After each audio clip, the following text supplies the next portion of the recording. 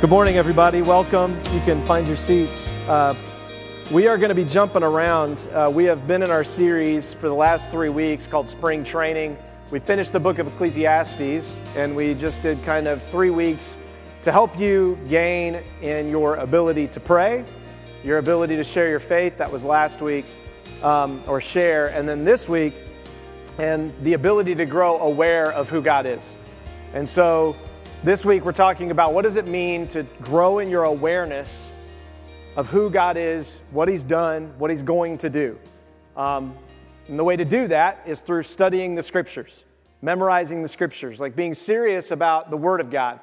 And so we're going to look this morning, we're going to jump around. There's going to be some major passages that if you go to the FX Live page and you click on those passages will be there, kind of the major ones, but I'm also going to be sharing just a bunch of quick hits on what God says about His Word and the Word of God and who the Word is and all of that. And so just be aware of that as we dive in this morning. Those aren't all on when you click the link, because there'd be like 20 of them, because I'm going to move through them quick. But they're there. If you want the slides to this when we're done, because I'm going to be giving you a lot of information on resources that you can use that can help you study the Bible better, to understand who God is better, to memorize Scripture. There are going to be links to almost everything this morning that I kind of lay out for you so that you can better train yourself, better be a disciple, which means a disciplined one. I know we don't like that word discipline, but discipline is something we all have to put in our life. And if we don't, then it's a disaster, right? And so just be aware of that. Next week, we're going to start our series in Kings and Chronicles. And so if you have not read 1st and 2nd Kings and 2nd Chronicles, you might want to start reading that. It's going to take you a while. There's a lot there. And we're going to be covering that all summer and going through, kind of looking at a nation that went through all kinds of ups and downs. That whenever they got a new king, things went one way or the other. And they all thought this new king was going to solve it. And guess what? He didn't, right? And then they got an 8-year-old king, and he was the best one they ever had. And you're like, what? Like, he couldn't even run. He couldn't even, get political signs. They just put him in office because the other guy got murdered, literally. And he was the best king Israel ever had other than David. So we're going to look through what does that mean for us and where we live and how we respond in a world that is very similar to what we see in the Old Testament that God lays out. And so we're going to look over that throughout the summer. So before we begin, though, I just want to say a word of prayer for us as we dive into God's Word. So let me pray. Father, thank you this morning. Thank you for the incredible gift of your Word. Lord, we take it for granted. There were people before us who didn't. There were people who died to be sure that we could have it. And they gave their life because there was a church in their day that was deceiving people and didn't want the Bible to be translated and didn't want the Bible to be in the hands of the common man. And Lord, I thank you that we have it. But Lord, I pray that this morning you would open our hearts to take it seriously. That if we've doubted you, if we've doubted your word and what it means and its accuracy, I pray this morning, Lord, you just help us soften our hearts just a little, just enough this morning that we wouldn't harden towards you and we'd at least open a window to allow you to speak into our lives, we pray. In your name, amen. When God's people were delivered out of slavery, God wanted to raise up a nation. Remember, He created Adam and Eve. Adam and Eve said, He gave them one rule and they couldn't even follow that. Right? They couldn't even be disciplined enough to follow one rule because their heart wanted to be God, and they were easily deceived. That's exactly where we're at today. Same thing. God gives us one rule. That's follow Christ, surrender to Christ. We can't do that, and so we're easily deceived, and we go on down all kinds of roads. That's exactly what God's dealing with. When God delivers His people out of the slavery they were in Egypt, you can read that in the book of Genesis, how they got there. The book of Exodus talks about how they got out of that. God raised up a Messiah-type figure, Moses, who goes in and delivers His people. He brings them out of Egypt, brings them out of slavery through absolutely miraculous circumstances, okay?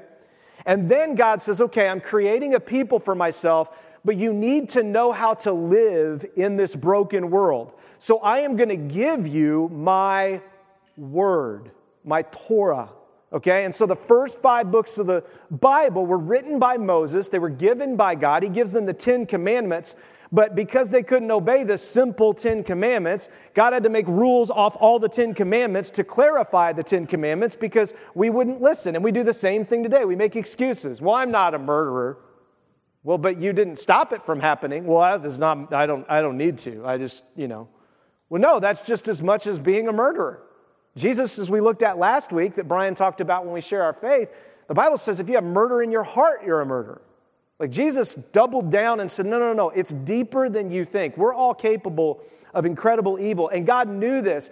So God gives them one of the most important statements in all the Bible that Jesus actually repeats in the New Testament that's called the Great Commandment in the New Testament, where Jesus says, love the Lord your God with all your heart, with all your soul, with all your mind, with all your strength.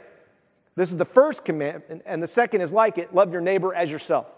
And all of the law and prophets, Jesus said, are summed up into that statement. In other words, everything we're going to look at this morning from the Word of God is summed up in love God, love people. Every law God gives is to help us understand what does it mean to truly love God and what does it mean to truly love people. Because there's a lot of false love going around out there that isn't loving. It actually curses people long term. And we don't know the difference because we're easily deceived. And we like to just have our ears tickled and things to go well and go easy for us. And God says, no, you're my representatives. I'm getting ready to send you, he says, into a nation of people that don't know anything about me. And so you're going to have to live different lives. You're going to look weird. And I got to tell you what that's going to look like. And then I have to help you, give you people to help you be accountable, hold you accountable to living up to it. And so this is the most important statement. Even to this day, this is the statement that Jews pray every morning and every night. It's the thing that Jesus, when he was asked what is the greatest commandment, he answered with this, and it's called the Shema in the Old Testament in Deuteronomy 6. And this is what God says. As he's beginning to give them the law, he hasn't even given them a bunch of stuff yet. He's laying the foundation for why I'm getting ready to tell you the rest of the Bible. Here's what he says. Listen, Israel. That's listen, my people, because Israel was God's people. Today, God's people are those who believe that Jesus is the Messiah of Israel. That's who God's people truly are. So he says, listen, people of God. First thing, you got to listen. You got to listen. And it's not like walk around nature and hear for God to talk. God's already spoken. He has spoken through creation. He has spoken through His Word. He's spoken through His prophets, through His Son, and He's preserved it miraculously. And He says, listen, my people. Now, you may doubt the Bible. Let me just tell you, the Bible is the most amazing book. I was a history major in college. Minored in Asian studies, had to read all of most of the religious texts of other religions because I was an Asian studies minor. I am telling you, if you are going to doubt the accuracy and the authority and the reliability of the Bible, you have to throw out every ancient document that we have as being inaccurate. There is no other book more preserved and better than Scripture. Not a one. It is so incredibly accurate. People have been trying to disprove the Bible more than any other book in human history. And every time they find ancient manuscripts, you know what happens? It doesn't make the news. It initially makes the news and then it disappears. You want to know why? Because they start translating the ancient manuscripts and they're accurate. And then the scientists who love to disprove the Bible and the people of, the linguists who want to disprove the Bible are like, oh, that's not worth it. And they put it off to the side. It happened with the Dead Sea Scrolls. It happened most recently, and that was back in the 1950s and 60s. It happened most recently with the Gospel of Mark. They found the Gospel of Mark in a burial mask of a Roman, and when they undid it, and they thought, finally, we're going to disprove this, it was incredibly accurate of a page of the Gospel of Mark. See, you don't even know those stories because we have an enemy that doesn't want us to listen to God, that does not want us to believe the accuracy and the validity of the Bible. Because if we believe that, then we're going to start listening. And the first thing that Satan told Adam and Eve is, did God really say? Did God really say that? It's his first thing. And so God is saying, yes, I'm really saying. This is the first thing he says to his people. Something else that's amazing about the Bible and its accuracy. No other ancient manuscript or book that you find, the person writing about themselves will write their dirt and their garbage. And every single author and writer of the Bible wrote their own dirt and garbage. Peter was leading the early church, and all four Gospels make Peter look really bad.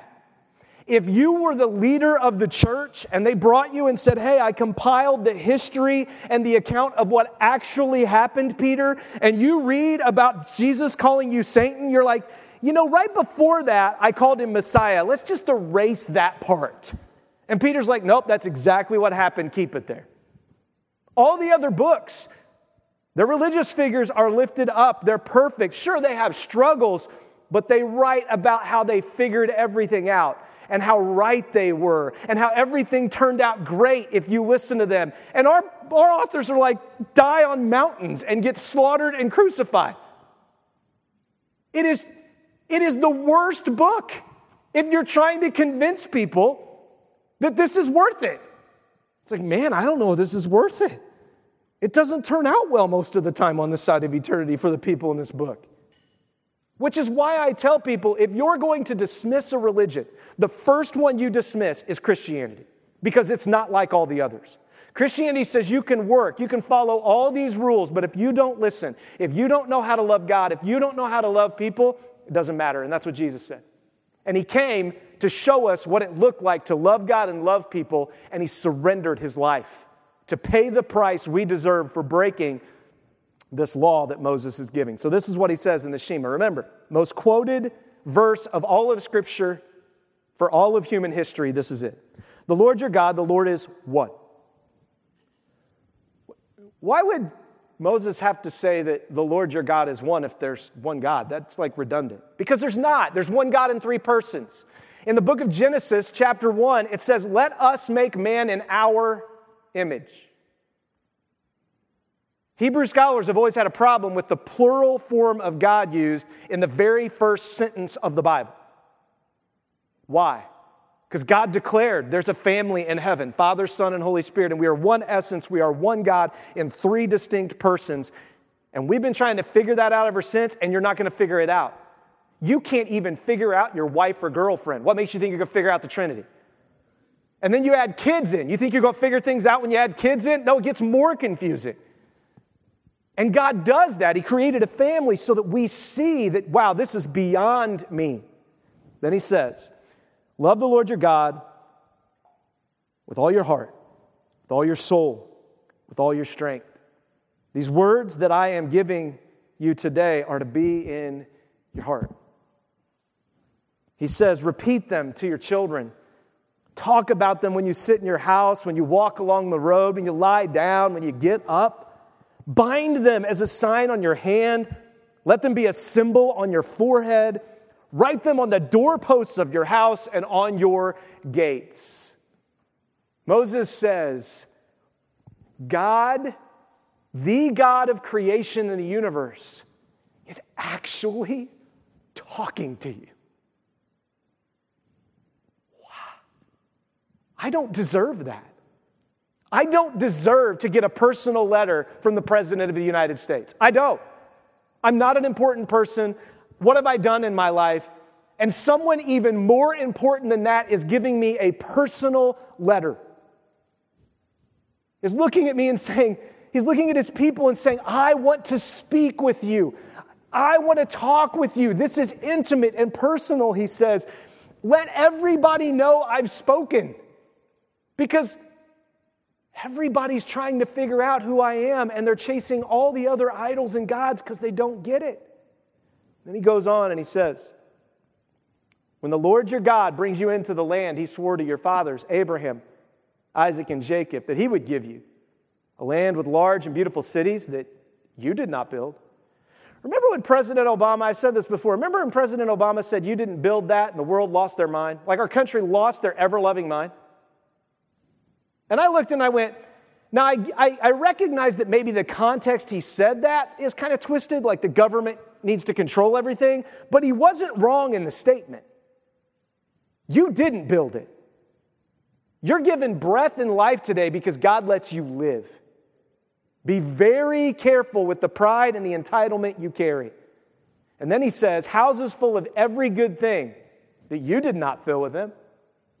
God gave you the strength. He gave you the ability. He gave you peace. He gave you a nation that didn't kill you and rulers who didn't get rid of you so you can even have a house.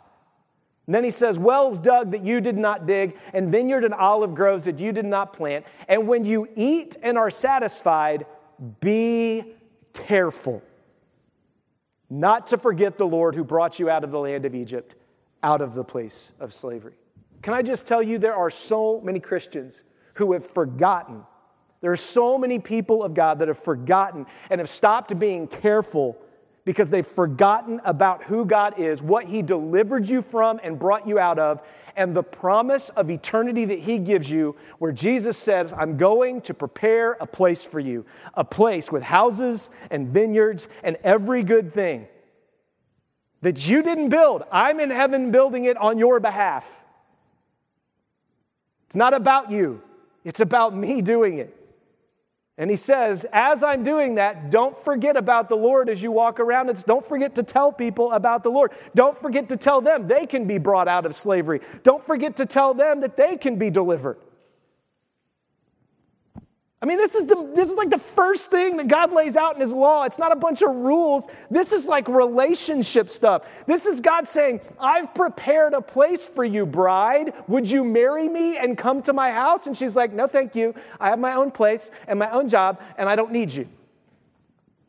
What? That's not the way it's supposed to work. And God is like, I have literally spoken to you.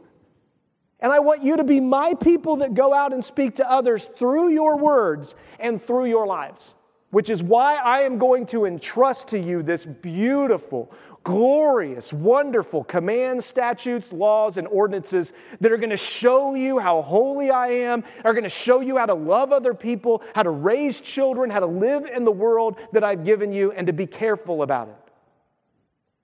Man, that should excite us, but most of the time when we read God's Word and we read the Bible, like, this is so hard. I've said this before, but can you imagine being in a relationship where every day you come home and the person asks you to do something simple and they're like, so hard. Could you unload the dishwasher? That's so hard, I can't unload the dishwasher. So difficult, I don't know where nothing goes. Get up and unload the dishwasher. That's what God has to do with us. Instead of saying, well, let me see. God, you provided all those dishes. You provided a house. I ate on those dishes. I get to serve the whole family by putting dishes away. Man, I would love to do that because I love you and I love people and I get to do dishes. Man, thanks for giving me life and breath today. You're awesome. That's the proper response. And that's why we don't read the Bible correctly, because we go to the Bible with, God, you fix this. Everybody's against me. We don't go to the Bible saying, I just want to obey. I just want to follow you, and I believe everything you say has a purpose and a meaning, and I want to get the right purpose and meaning. I don't want to twist it. I don't want to run out and do stuff without thinking through it, because God wants His people to think through things. So what else does God say about His Word? Okay, here comes the barrage. You ready? Joshua. Once the people go through Deuteronomy, there's Numbers, they're wandering in the desert because of their sin. They wouldn't listen to God. God has an entire generation die off, and He brings them into the promised land. Moses dies with them, by the way, because of his own sin. And Moses still leads the people knowing that he's not going to get to the promised land. Are we willing to do that? Are we willing to serve people knowing that there's no benefit really short-term in it for us, that God's going to have to bring me back to life to enjoy the place of promise? Because that's what Moses believed, and that's what Hebrews tells us Moses believed. He climbed a mountain and died. I don't know about you, but if God said, hey, climb the mountain, I'm going to kill you, I'd be like, I think I want to stay down here. You just, right now. Moses is like, okay, going up. And God buries him, and that's it. And now Joshua takes over. And look at what Joshua says. First thing, Joshua says, this book of the law shall not depart from your mouth, but you shall meditate on it day and night, so that you may be careful to do according to all that is written in it. For then you will make your way prosperous, and you will have good success. Now, it's not a prosperity we can get for ourselves. It's a prosperity God has to give. And it's a prosperity that under the new covenant, we are promised a new heaven, a new earth, and a new land, so we don't have to go fight for Jerusalem and the promised land right now. We got that messed up for a few years, called the Crusades, by the way. The church really did some very wicked things because they weren't careful to understand God's word. And they led people horribly. But you know what? You've done the same. You've not been careful with God's word, and you have led people horribly. Brothers, sisters, nephews, nieces, friends. You know God. You've seen the goodness of God. You've also seen the pain, the devastation, the mess. So don't be so hard on the church. Don't be so hard on Moses and on these people, because if you look deep in your heart, do you really love God with your whole heart, soul, mind, and strength? Will you be the one that's different even though the church doesn't love God? Will you be a Moses who says, well, I'm still going to serve even if they don't? Because that's what Joshua later says, me and my house, we're going to serve the Lord and cross in. We're going to go after it, and we're going to fight the battles God has for us. If you want to stay on the other side of the river, the Jordan, stay. That's fine with me. But I'm going in. And I know it may not go well for me, but I'm going in. Because I'm not wandering anymore. I'm not doing this anymore. He goes on and says this. In the Psalms, David says this, the law of the Lord is perfect, reviving the soul. The testimony of the Lord is sure, making wise the simple. Praise the Lord, because I am a very simple person, right? The precepts of the Lord are right, rejoicing the heart. The commandment of the Lord is pure, enlightening the eyes. The fear of the Lord is clean. It endures forever. The rules of the Lord are true and righteous altogether. More to be desired are they than gold, even much fine gold. Really? Because all the commercials I see on TV right now are telling me I need to invest in gold because the economy is going to crash. Everyone that comes through my feed, I get emails, I get texts even. I got a text the other day somehow. They got my name, and they're like, buy gold. The economy's going to crash. And I'm like, you can't eat gold. If the economy crashes, nobody's going to want gold. They're going to want like food and wheat. So you can get all the gold you want. You know what? They don't want it. They want your food if it really gets bad. It goes on and it says, sweeter than honey and drippings of the honeycomb. Oh, I love honey. I don't know about you. Have you ever eaten off of a honeycomb? Like just, it's amazing. It's so good. You get that sugar rush, and it's like crunchy, and you're like, that's some good stuff right there. So good. Moreover, by these things, your word, is your servant warned. In keeping them, there's great reward. See, the problem is, we don't keep it because we don't see the great reward. We want a reward right now. I do and I get. And we are a culture like none other that has almost the impossibility of instant gratification. Like we cannot stand not to be instantly gratified. And if we're not instantly gratified, oh boy, here comes the murder and anger. Right? I got to get somewhere. Someone's in my way. They are not gratifying me. They need to get out of my way. Well, you're still going to get to your destination. Yeah, but I'm going to be mad all the way getting there. Like, he says, do you see the reward in keeping it? Do you see that the people that have hurt you in your life, the reason they've hurt you is because they didn't see reward in following the things of God, so they just made it up as they went. They lied, they cheated, they did whatever because they didn't know God's word, they didn't care to know God's word, and other people didn't hold them accountable to know God's word, so they were just allowed to hurt people. We should be different with love because, again, the Shema starts out with love. And then he says, look at this, the fear of the Lord is the beginning of knowledge, and fools despise wisdom and discipline. It takes both. You can have knowledge, but if you don't have wisdom and discipline, if you don't know how to apply that knowledge and you don't discipline yourself to the knowledge, then you're just a jerk. And if you have discipline, but you're not smart, you just go around disciplining people, you're a jerk. Proverbs 3:5 says, trust the Lord with all your heart and do not lean on your own understanding because it will not go well. Hosea says, this is the prophet Hosea, the man who was called to marry a prostitute and had children called not my children because he didn't know if they were his children. This is what Hosea said when he had to live that kind of a hard, difficult life. He said, my people are destroyed for lack of knowledge because you have rejected knowledge. I reject you from being a priest to me. And since you have forgotten the law of your God, I will also forget your children. God's like, man, don't forget.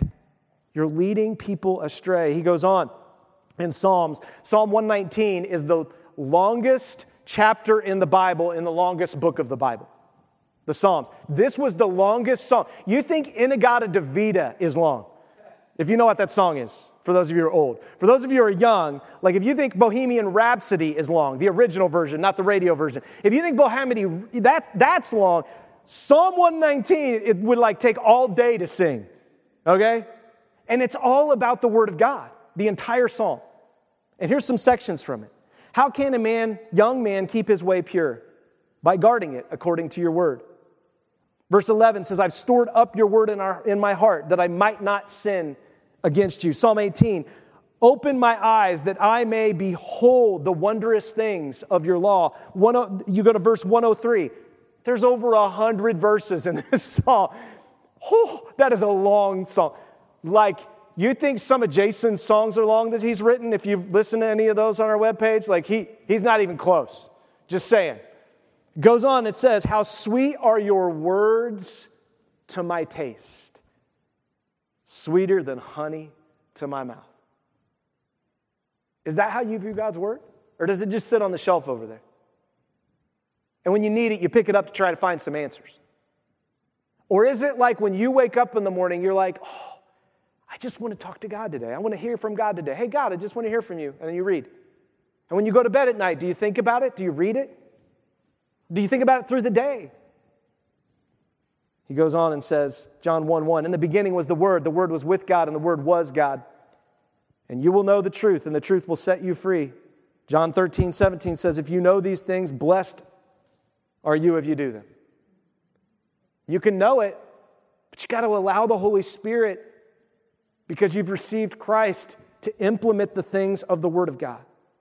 He says, in the beginning was the Word. Jesus is called the Word. The entire Old Testament was written by who? Jesus. Because He's the Word. So we love to say, oh, the words of Jesus. Yeah, all the words of Jesus, because He's the Word. Well, no, I mean like the red letters in the New Testament. No, all the words are Jesus. The whole Old Testament points to the red letters. He goes on in Acts and it says, now these Jews were more noble than those in Thessalonica. This was a church. And it says they received the word with eagerness, examining the scriptures daily to see if these things were so. I always encourage you guys in our church, examine the scriptures, challenge me. Like, ask questions. I could get it wrong. I've had to tell you probably about 5 times that I've been preaching over the last several years, I've had to come back and repent and say, I said that wrong, or that wasn't right. I misspoke and I had to correct that. And I've done that publicly when I know that I've said something that wasn't of God, because people confronted me. Sometimes children, teenagers confront me. They're really good at confronting. And you have to correct yourself. That's exactly what these early Christians were doing. It goes on in 2 Timothy, do your best to present yourself to God as one approved, a worker who has no need to be ashamed, rightly handling the word of truth. Hebrews, for the word of God is living and active. It's sharper than any two-edged sword, piercing to the division of soul and spirit, joint and marrow, and discerning the thoughts and intentions of the heart. So you can do the right things, but why are you doing them? What's the heart behind why you do what you do? Jesus said that's what He's going after, not all the laws you follow. And then He goes on in James, but be doers of the word and not hearers only, deceiving yourself. 2 Timothy 3:1 says this. Paul is writing to Timothy. He's turning over the church. He knows he's getting ready to die because he's lived for the gospel. wow, what a prosperous, successful life. He's going to get his head cut off. That's what happened to Paul. Believe this word, and he got his head cut off. That's why I don't want to believe the gospel. I don't end up like Paul.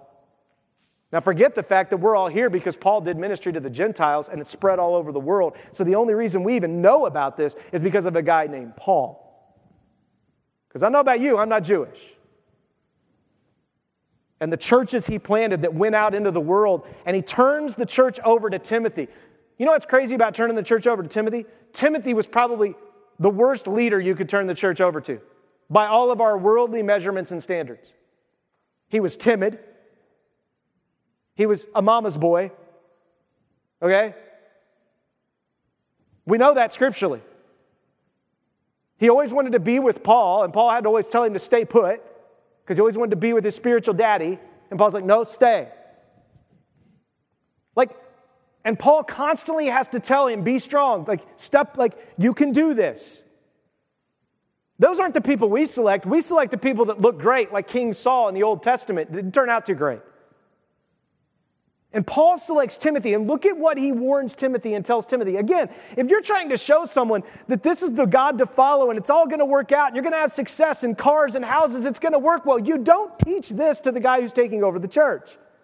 And he tells him, but know this for sure, Timothy, difficult times will come in the last days. We're in the last days, by the way. We've been in the last days for about 2,000 years. Okay? A day is like 1,000 years. 1,000 years is like a day, according to God, and that's what he says in his word. So 2 days. We're 2 days in. Okay? He says, difficult days will come, for people will be lovers of self. How many followers you got? Lovers of money. Have you learned how to leverage your social media so it puts money, indirectly and passive income into your bank account? Boastful, proud, blasphemers, disobedient to parents, ungrateful, unholy, unloving, irreconcilable, slanderers, without self-control, brutal, without love for what is good, traitors, reckless, conceited, lovers of pleasure rather than lovers of God, holding to a form of godliness, but denying its actual authority and power in their life, and avoid these people. For among them are those who worm their way into households and capture idle women burdened down with sins, led along by a variety of passions. Now that sounds like really brutal about women, right? Because men follow too. But what Paul was dealing with in the church is that he was seeing all these women who were looking for someone to help them, because this was a culture where women, if they decided to follow Christ, it didn't go well. Their husbands left them, the Roman husbands. They were dealing, their first ministry they started was a widow and orphan ministry. Why? Because so many husbands were being slaughtered for their faith, and so many moms are being slaughtered for their faith, and walking with Jesus, they had to start a widow and orphan ministry to care for those who were being killed for their faith. And he says, these people, you can spot them because they're always learning, but they're never able to come to a knowledge of the truth. Just as Jannes and Jambres resisted Moses, so these also resist the truth. Men who are corrupt in mind, worthless in regard to faith, but they will not make further progress. In other words, they're not going to heaven. There's going to come an end for them. And then he says, for their lack of understanding will be clear to all, as theirs was also. You get to the end of your life and things become real clear. What you lived for.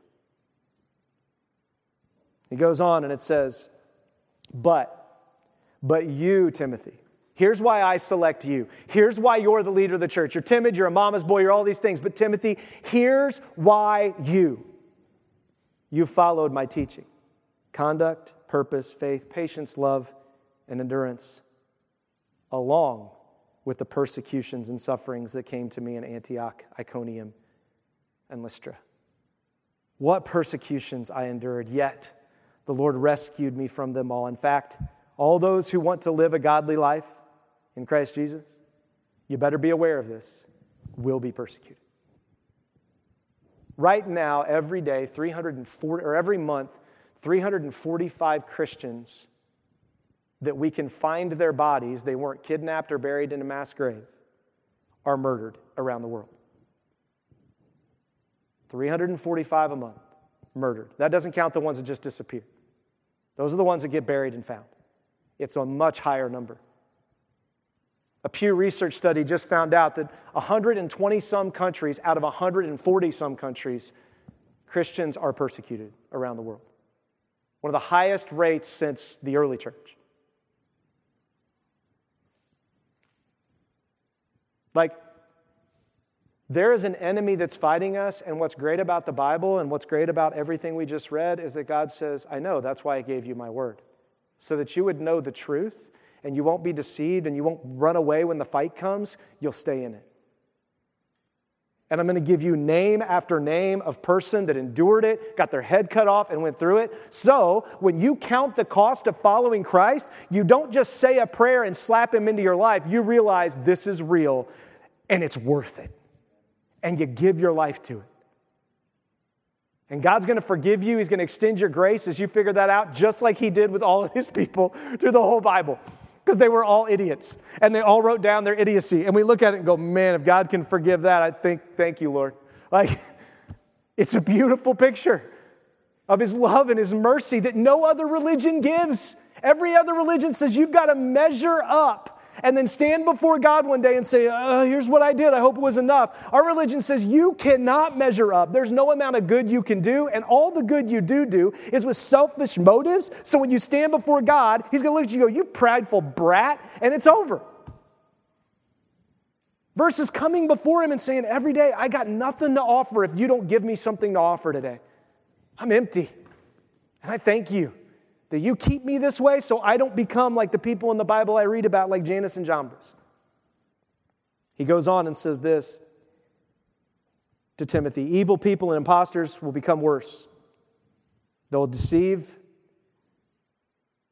and being deceived. But as for you, again, he says it again, there's going to be deceivers, there's going to be all this mess. But as for you, Timothy, continue in what you've learned and firmly believe. You know those who taught you. Who taught him? His grandmother and his mother. Eunice, right? Lois. They're the ones that taught him all the way up about the Word of God. You remember those who taught you.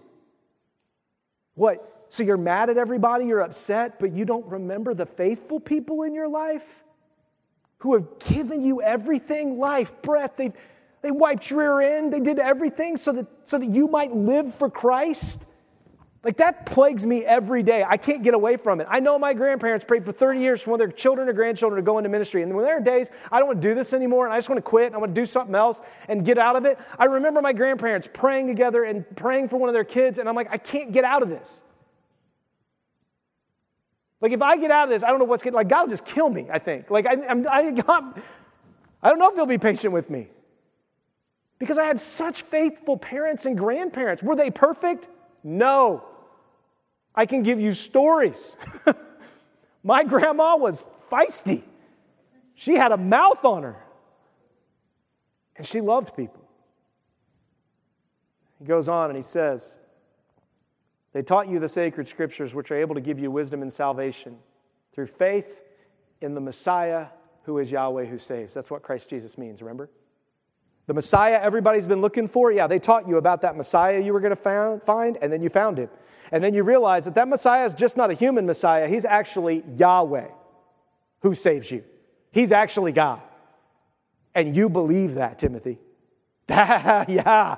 And then he says, all Scripture is inspired by God, is profitable for teaching, for rebuking, for correcting, for training in righteousness, for stabbing people, smashing their head. Oh, wait, that's not there. He goes on, he says, so that the man of God may be complete, equipped for every good work. I give you all this before I give you a bunch of stuff real fast of like different ways that you can apply things. And here's why. If you don't believe in God and you don't believe Jesus is the Word and you don't believe that He is the Messiah who is Yahweh that saves,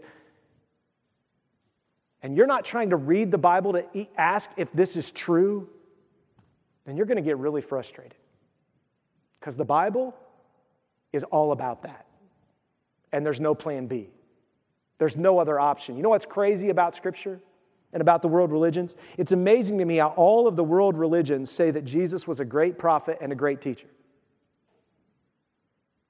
But none of them claim to be God. but Jesus did.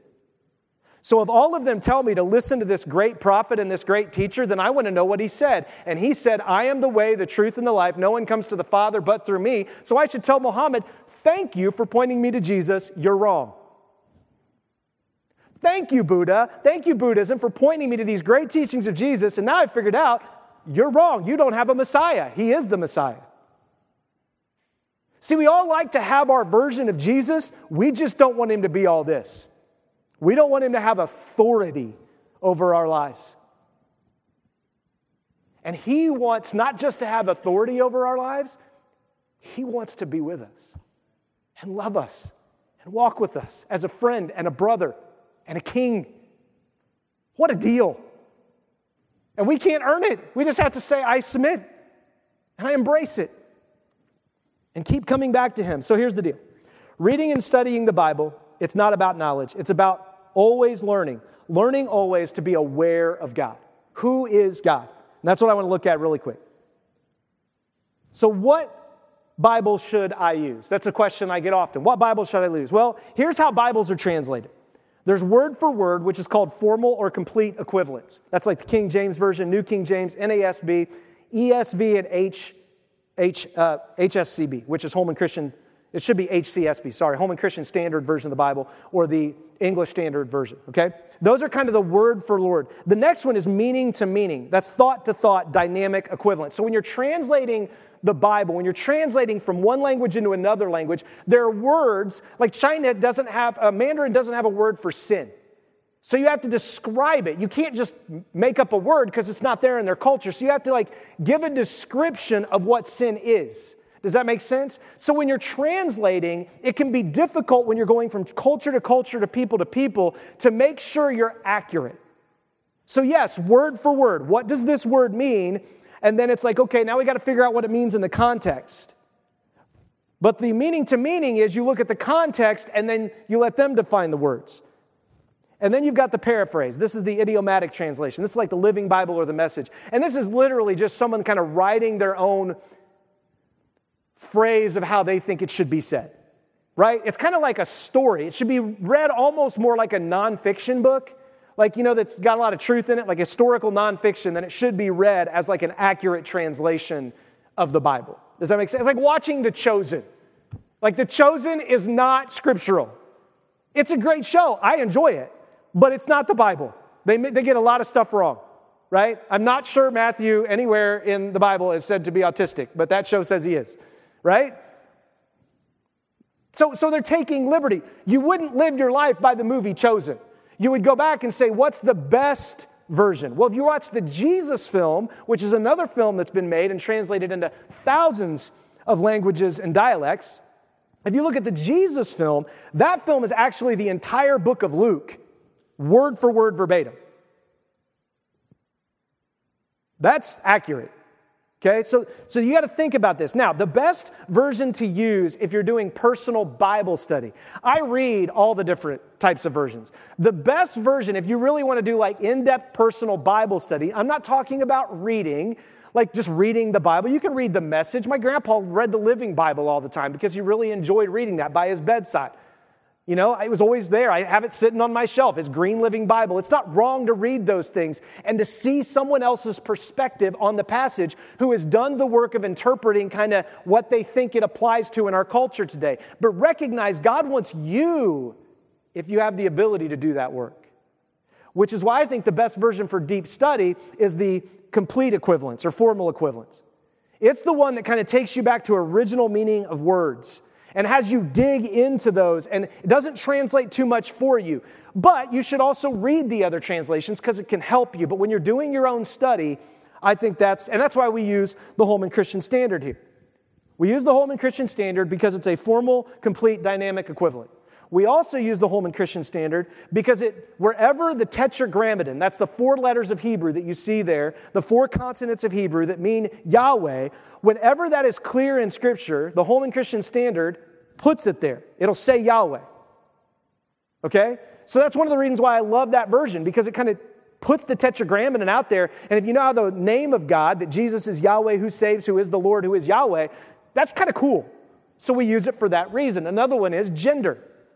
The Holman Christian Standard keeps the gender-specific language of the Bible. Many modern translations are leaving gender-specific translations. That is a dangerous thing because it's starting to make God genderless when he refers to himself always in the male, masculine. Be very careful with how translations do that. It's not putting down women. It's just saying, well, that's the gender that was spoken of that language. It was there for a reason, right? And so be careful with that. The Holman Christian Standard keeps the original language in the Greek and the Hebrew that have genders attached to them. Next is doulos. The Holman Christian Standard, wherever the word doulos is used, does not translate it sermon, it translates it slave. That's the actual proper word. It's an offensive word in our culture. I get that. But that's what we do when we become Christ's. We are not his servants. We have made an exchange of our life for his. We are bond slaves. We've been bought. He went to the slave market and bought us and then set us free to serve him forever. That's amazing. That's a master I want to serve forever. Okay? And then next is footnotes. The Holman Christian Standard does a great job of putting footnotes where there might be things that they didn't know how to interpret it, or there were maybe discrepancies. Like they actually put that there. They don't lie about it. They don't just make it up. There's like, this is it. So when you click on that, if you look online or you look at your notes, they actually like let you in on the stuff that's hard. I appreciate that. Any of these versions are great. King James Version, great. Like these are not going to lead you to a different Jesus. Even the Living Bible is not going to lead you to a different Jesus, okay? Let's just make that clear. But if you're wanting to really study the Bible, here's why we do. Here's another thing. The other thing I would encourage you to use if you really want to study the Bible is there's 3 types of Bibles. There's the plain text Bible, that's just text. There's a study Bible, which gives all the different opinions and people put, and then there's a cross-reference Bible. The best for study, I think, is a cross-reference Bible with large margins for you to write in. Again, is it wrong to have a study Bible? No, I have a couple. I use them from time to time. I use ones online all the time when I'm trying to determine things. But God wants us to study ourselves before we run out and grab the answers from everybody else. And this is the best way to do it. You want to know why cross-reference is so freaking cool? Like, it is so neat. Like, it's amazing. Look at this. Look at this chart. I found this week. That's all the cross-references of the Bible drawn from Old Testament to New Testament in lines. 63,000 cross-references in the Bible. Oh my goodness. If that doesn't prove the accuracy of the Bible, that's insane. Over 63,000 cross-references. That means if it's in the old, it's in the new. If it's in the new, it's in the old. I mean, that is amazing. And God wants you to discover that yourself. He wants to show you how it's all connected, but you got to do the work. Another thing. There's the hermeneutical triad. Okay? And what hermeneutics is the interpretive language, whether written or spoken. That's what a hermeneutic is. First, the Bible is a historical book. So you better know its original context. Otherwise, you're going to make up stuff because you don't know who the people were, who the authors were, what it meant. So then you just make up your own version because it fits your culture. That is dangerous. That's how you go. That's not good. So you need to understand the culture that it was written to and why. Give you an example. If I told you that the angels and the pirates were in a battle, and the angels destroyed the pirates, you would think, wow, so angels are fighting against pirates. I need to go watch that. But if you knew there's this thing called baseball, it changes your opinion of what that means. Oh, they weren't like killing each other with swords. Angels weren't like zapping people. Like, that's baseball. Like, they killed them because they won by 5. Like, and that's a lot in baseball, right? They weren't actually killing one another. See what I mean? So you have to be careful when you read the scripture, like, man, God says the angels and the pirates are going to battle someday. Like, okay, hold on. Like, think about what that meant in the original context. And then the Bible contains many different literary genres. You don't interpret a metaphor the same way you interpret a law, right? A metaphor is like, you will be a butterfly. Oh, I'm going to become a butterfly. I better go get a big sleeping bag and sleep in a tree. Like, you wouldn't do that, right? But that's what people do with the Bible, okay? Don't do it. Like, understand, he's talking about I'm going to be a butterfly, like I'm going to go in a cocoon and I'm going to kind of die, but not really die, and I'm going to come back to life something more beautiful. Yeah, that's a picture of the gospel.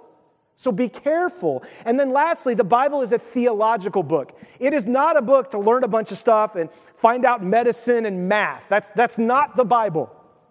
Does it have some medical and math stuff in it? Absolutely it does. But that's not why it was written. It was primarily written as a theological book so that as we discovered math, as we discover creation, we have a foundation of theology that keeps us from using it to, nuke one another.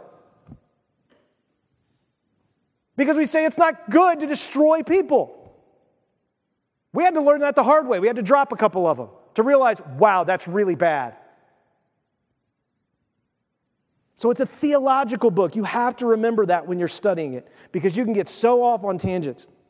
Now, whenever you're studying the Bible, remember there are different levels of belief. 3 levels we talk about. There's conviction level belief. On conviction level beliefs, we have to have unity. For example, if you don't believe that Jesus is the only way to salvation, then you can't call that person a believer. Like that's thing one. Like, that's bottom line. So it's like we have to have unity on conviction. There's persuasion level belief. That's where we strive to be unified, but we recognize personal liberty. Finances are a good example of this. God calls some people to be rich. He calls some people to live poor. Right? I mean, he tells Timothy, command those that are rich to be generous. And he says to the poor, you better get a job. Both of those are in Timothy, 1 and 2 Timothy. So it's like we have to accept the fact that God has different ways for people to live, and I can't just make a hard and fast rule. I have to give some liberty and coach people and walk through it over time to let it prove out. Another one that's persuasion is baptism, sprinkling or immersion. That is not a conviction level belief. I am not going to look at Presbyterians and go, they're going to hell because they sprinkle children. And I don't think that's the way Jesus was baptized, so I'm not going to do it. I think he waded into the water. I don't think he got all undressed and waded in, and then John went, okay, get out. I think he took him under, and that's what it was. So I'm going to practice that, if I can.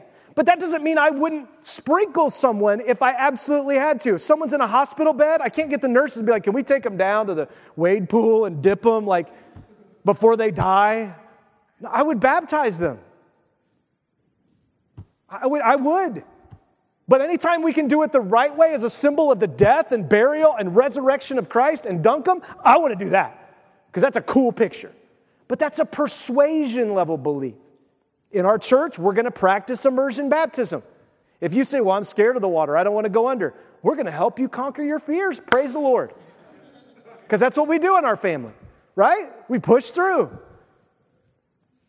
Opinion level belief. We recognize liberty. But we live in humility. Opinion level belief is like, I've said this before, like the Daniel diet is the best diet in the Old Testament. And I've said this before, but nobody wants the John the Baptist diet as the best diet in the Old Testament because he ate locusts and honey. Like we all want some other diet, the all-meat diet, the veggie diet. And it's like, what about the John the Baptist diet? Oh, no. I'm not eating locusts and honey. That still doesn't do it for me. Like it's still, eyes are looking at me, even with honey all over it. Your opinion is that's a better diet. The Bible doesn't say eat the Daniel diet. It doesn't say eat this diet. The Bible says be careful with what you eat. God created it, and there's certain things that are dirtier than others, and so you eat stuff at your own risk. Some of you in this room, you eat stuff at your own risk. I've seen you. You know who you are. You clean up after people on other tables when you go to a restaurant. You know what I'm saying? Yeah. Okay. In all our beliefs, we live in humility and show love through truth and grace over time. Time will prove it out. And this is the statement I say all the time. Be willing to live and die for your convictions. Teach and practice your persuasion and keep your opinions to yourself. Like, be willing to do that. Be willing that you don't always have to give your opinion. You can just sit there quietly and be like, no. It goes on and says this, simple things to keep in mind. If it's in the old, it's in the new, and vice versa. It's one God, it's one story, it's one plan. Everyone is saved looking forward to the Messiah who is Jesus. We are all being saved because we're looking forward to who? Jesus. In the Old Testament, they are all saved looking forward to a Messiah, Jesus. It's the same story. We're all looking for the same end. And then the question you need to most often ask is, did God really say? Did God really say that? Or is that just something I was taught because of my denomination or because it works? No. What does God's word really say? And dig into it. A couple of things. You can read the Bible chronologically. You can read the Bible in a year. There are a lot of people in this church who have read the Bible in a year. One individual in this church I'll brag on a little bit, and that's Daryl. He's on his third go-around of reading the Bible through a year consistently. Fourth go-around. Sorry, it was fourth. I shot him down. Fourth time of being consistent. Ask him about that, what's that done to his life and his mentality and how it's been changing him over the last 4 years. If you have time, ask him. Because he'll give it to you. It's changed a lot for him because he's just read it every day, just disciplined himself to do it. He hasn't really studied in depth, right? He's just faithful to want to hear from God. You can read chronologically. That's how the Bible's written, in order. You can read just the New Testament in a year, the Old Testament in a year. These are all things you can find online. If you go on the chronological Bible reading plan, there'll be 100 of them that pop up on Google, okay? There's all kinds of them for you. YouVersion has them. If you want to use an app, that's a good app you can use. So how do I actively read the Bible? We teach this. God, man, me, do. If you want to actively read the Bible, the way you do that is you read a passage, maybe a sentence, maybe a paragraph, and you ask, what does this passage tell me or imply about the God of the Bible, Father, Son, and Holy Spirit? So that's the first thing you should always ask. Most people don't. Most people go down to do, and they start doing stuff without discovering the heart of God, which is what he says in Deuteronomy 6, and the heart of people, which God says to find out in Deuteronomy 6. And you just start doing, and you miss the heart of God, and you miss the heart of people. So the first question you should ask is, God, what do you want me to know about you? Second question, God, what does this passage tell me or imply about man? That you're created in God's image, fallen and redeemed. Like, tell me, I want to know what you say about people, how to love them, how to hold them accountable, how to live with them. Like, I want to know what you say, not what I think, not what the world thinks, but what do you say? And then the next thing is, in light of who God is and who he says that man is, so now you've got the right interpretation of God, you understand what he's saying about who man is, what is true about me in this passage? If God says he loves me, and God says he died for me, then what is true about me?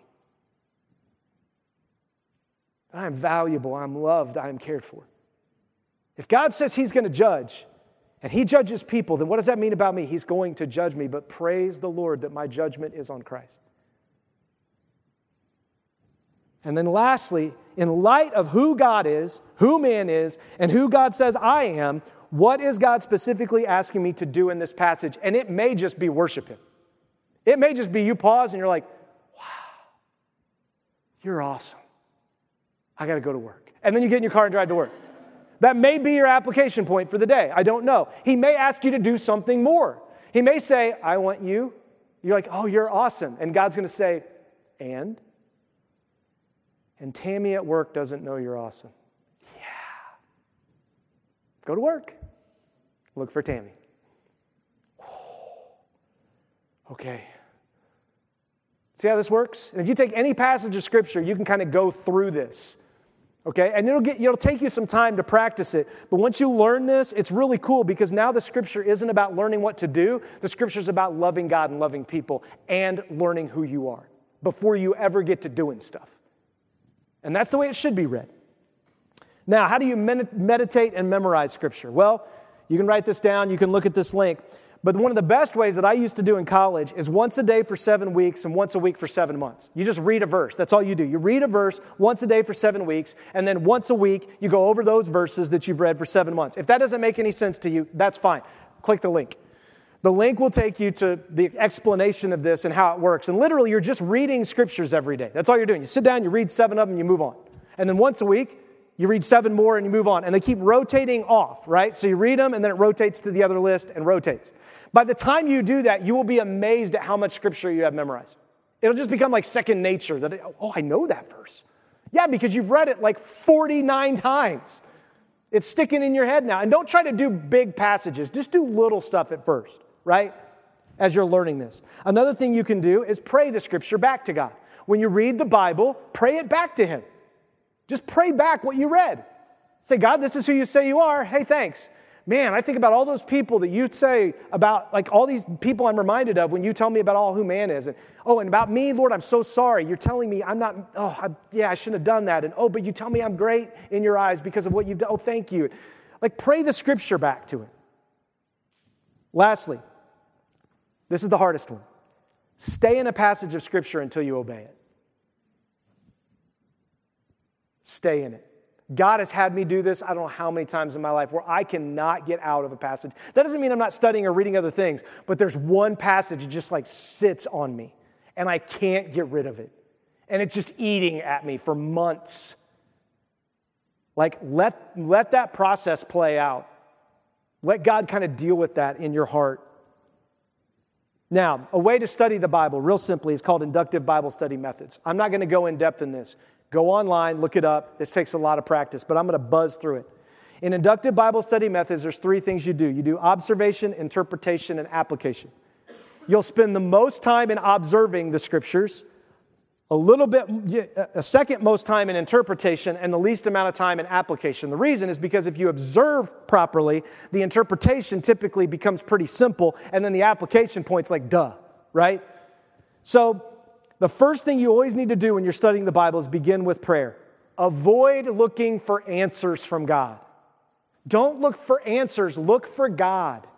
Now you can tell him, God, I'm struggling with this. I want to know what to do, but Lord, I don't want to be focused on that. I want to be focused on you. And if you do that, it is amazing how many times God will say, oh, and by the way, here's the information you were looking for. He does it all the time in my life. First thing you do is observe. First question, what does the text actually say? Not what do you want it to say, not what theological persuasion you have. What does the text actually say that I have to deal with? Read the whole book or whole passage that you want to study or look at. Go back through the section or the book and find and mark key words. Ask the questions, who, what, when, where, why, and how, like you were taught in school. Look and write down lists that you see. When there's a list of like we just read of all the evil, they're lovers of self, pleasure. Like write that list down. Make lists so that's like, that's important. There's a whole list. And then compare translations. Look at how other translations say it. Okay? Look at key words, which I set up earlier. You got to find and mark those key words. There are key words that are repeated in books. Most of the titles of all of our messages are from those key words, right? Like we figure out what the key phrase or key words are in a book. We're getting ready to do 1 Kings, 2 Kings, 2 Chronicles, and there's 2 titles that are going to be because they're repeated over and over again. It's going to be one of the 2 in those books. It's like that's the title because it's repeated over and over again in the book. Observe literary features. Is it a metaphor? Is it a poetry book? Is it a legal document like Romans is? And then analyze the grammatical structures, which we love to do, right? When you had to do grammar, analytical. Now, you can do all this, you cannot do all this. I'm not telling you have to, I'm just giving you tools, okay? Then you go into interpretation. What's the meaning of the text? What is the culture and historical context of the passage? What else do I know about the book, author, and broader context of the passage? What other scriptures might help me better understand this one? Have I overlooked anything or made any assumptions? What's the clearest, simple meaning of the text? Are there any words I need to study that are special? Are there any topics that I need to study that popped up? What other resources will I have to consult? These are questions you ask when you're trying to get the right interpretation. What does this really mean? So you do a lot of observation. You want to observe God, observe man, observe. And then you start saying, okay, what does this mean? See, we always like to run to application and meaning. And God's like, I just want to sit with you and I just want you to observe. That's what this is. We come together, we worship. He goes on. Things to be aware of. Don't twist the scripture. Essential rules. Don't manipulate the text to get it to say something you'd like for it to say. Look for the plainest interpretation first. Believe what the text means and says and go from there. Sometimes there'll be figurative language, confusing imagery. Stay with the obvious. Don't look for hidden meaning. So many people want to look for hidden meaning. God is not out to hide. He sent his son into the world not to hide. He's like, I'm Jesus. And he died publicly on a cross. Okay? He goes on and he says, look at this. Scripture always interprets Scripture. Allow the Bible to help you, that cross-reference, understand passages of the Bible. Avoid basing important doctrines on obscure passages. Right? Never boil a goat in its mother's milk. Yeah, I'm never going to do that. Matter of fact, we shouldn't boil anything in milk ever. What? That's not a good interpretation. So another one is connect each passage back to the gospel and the broader message of the Bible. Now when you apply it, here's the application. What is the timeless application of the text? What is the timely application for me? How do I apply what I just learned to everyday life? Who may God want me to tell someday about what I've learned and about Him and His ways from this passage? Keep it simple and obvious. Simple and obvious. Remember, faith without works is dead. Now, if you want all of this information better than I could give it, as well as all the books of the Bible that'll give you the key words, the key phrases, how the books are broken up, preceptaustin.org. That website, all free. I use it all the time when I'm preparing for messages, series, and that kind of stuff. It is a great resource in studying the Word. So there it is. Now, tools that I use all the time. These are all free. Well, not all. Some of them I purchased, but the ones I'm going to list. Bible Gateway, Bible Hub, Bible Study Tools, StudyLight.org, GotQuestions.org, RayStedman.org, and OpenBible.info. These are the tools that I use constantly, and they're free. You don't have to buy them. There's Greek studies in there, Hebrew studies. There's all different commentaries from hundreds of years ago that are public domain that are on there. Like great resources that you don't have to go out and spend thousands of dollars. It's all there. And then some I've purchased are these. And they're 4 commentaries that are kind of general commentaries that I use on a regular basis, and those are the 4. One of those is more of a Calvinistic commentary, more like predestined commentary. That's the knowledge commentary. The Zondervan is more of an Armenian commentary. In other words, we choose, right? Our choices versus God's choices. It's that constant battle we've been in. I got both of them that I read from. Okay, so those are just some real quick tools for you to better be able to study your Bible. So as we wrap up, here's what you need to be aware of. Paul says, as he's writing to the church in Ephesus, that God personally gave some to be apostles, some prophets, some evangelists, some pastors, some teachers for the training of the saints in the work of ministry, to build up the body of Christ until we all reach unity in the faith and the knowledge of God's Son, growing into mature men and women with a stature measured by Christ, not measured by ours, fullness. Then we will no longer be little children tossed by the waves and blown around by every wind of teaching, by human cunning with cleverness and the techniques of deceit. Many of you have been blown around because you don't know the Word of God. You grew up in church, you knew the stories, you knew the basics, but you've never really kind of dived into this. And so as a result, something happens and you're like, I'm done with God because this happened to me. Well, that happened to 5 other people in the Bible. They weren't done with God. And then he goes on and he says, but speaking the truth, look at this, in love. With a motive of wanting people to love God, love one another, love themselves, let us grow in every way into Him who is the head, Christ. And Matthew says this, when they saw Jesus resurrected, they worshiped. But look at this, but some doubted. You got doubts? You come in here and worship this morning and you sing the song and then you got a little bit of time to think and you're like, I don't know if I believe it. I like the song. Welcome to being a disciple. That's what happens. You worship and then you doubt. Then you go back to worship and then you doubt some more. It's a struggle of faith. And then he says, then Jesus came near. Look at that. Don't miss that. Jesus wasn't like, how dare you doubt? He's like, oh, you're doubting. Come here. Let's talk. He draws them close. He's not like, you doubter. And then he goes, look, and he said to them, all authority has been given to me in heaven and on earth. Guys, so go therefore and make disciples. That's disciplined people of all nations, baptizing them in the name of the Father and the Son and the Holy Spirit, teaching them to observe everything I've commanded you. And remember, I'm always with you to the very end of the age. I got you. I know you're doubting. I got you. Let's do this. Let's go. That's his last command. You see, a disciple is a disciplined one. God wants you to be disciplined to pray, disciplined to share your faith, disciplined to be aware of who He is and study the Scriptures. That's what He desires. And anything you do of value in life, you discipline yourself to do. So do it. Just do it. I promise you, it's worth it long term. And you're going to fail miserably, and you're going to struggle. Some of you will be better at praying. Some of you will be better at sharing. Some of you will be better at like being aware of God. That's why we need the body that we just read about in Ephesians. Because there are people better than you that you need to encourage you, and you need to encourage them in your gifts. That's the beauty of the body of Christ. And lastly, Hebrews says this: no discipline seems enjoyable at the time, but it's painful. I don't want to do this. Saw a statistic the other day that if you do something for 18 minutes a day, every day for a year, you will be 95% better than everyone in the world at that thing. Even if you're not gifted in it. If you discipline yourself to study math 18 minutes a day, you're probably going to be better than 95% of the people in the world who don't study math or don't care about it. Like, it's that easy, and we have all the resources to do it at our fingertips, and instead we're looking at cat videos. I'm just as guilty as you are. Like, what am I doing? Like, goes on and he says, later on, however, it yields fruit of peace and righteousness to those who have been trained in it. It doesn't yield fruit if you haven't been trained. It won't yield fruit. You'll wonder where the fruit is. Well, you didn't water it. You didn't fertilize it. You just planted it and walked away. What do you think? It's not going to grow. And then he says, therefore strengthen your tired hands. I know you're tired. And your weakened knees. I know you're weak.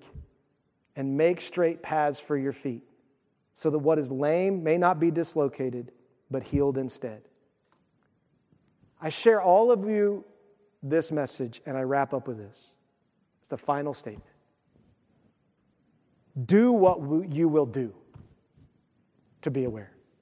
Do something. Do something. I don't care what it is. You don't have to do inductive study. You don't have to do God, Man, Me, Do. You don't have to do chronological. Do something to read God's word and ask Him and interact with Him. Do it. Just do something. And if you do, God says if you seek, you'll find. If you knock, He'll open up a door to be with you, even if you're doubting, because He loves you. And if you don't know Christ, can I just tell you, that's going to be the thing you're going to read over and over again, is your need to submit and surrender to the God of the universe who has given His Son for you, the Word of God in the flesh. So if you've not submitted to Him, if you've not surrendered to Him, if you're far from Him, can I just encourage you this morning just to go to Him and say, God, I'm doubting, but I'm here. I'm doubting, but I'm here. And I believe you'll come near to me. And so I just say, forgive me. Come in. Change me. I'm ready. Let's pray. Father, thank you for this morning. Thank you for your word. Lord, thank you that you teach us how to pray. You teach us how to share who you are through the power of the Holy Spirit. Lord, thank you that you teach us your word, because the Spirit leads us and is called the Spirit of truth. He's called our counselor that is given to us. And the Spirit always leads us, the Bible says, to you, Jesus. That's the Scripture. That's what the Bible says. And so we take you at your word. So I ask you this morning, whoever's listening online, whoever's in this room, Lord, I pray they would look deep in their heart.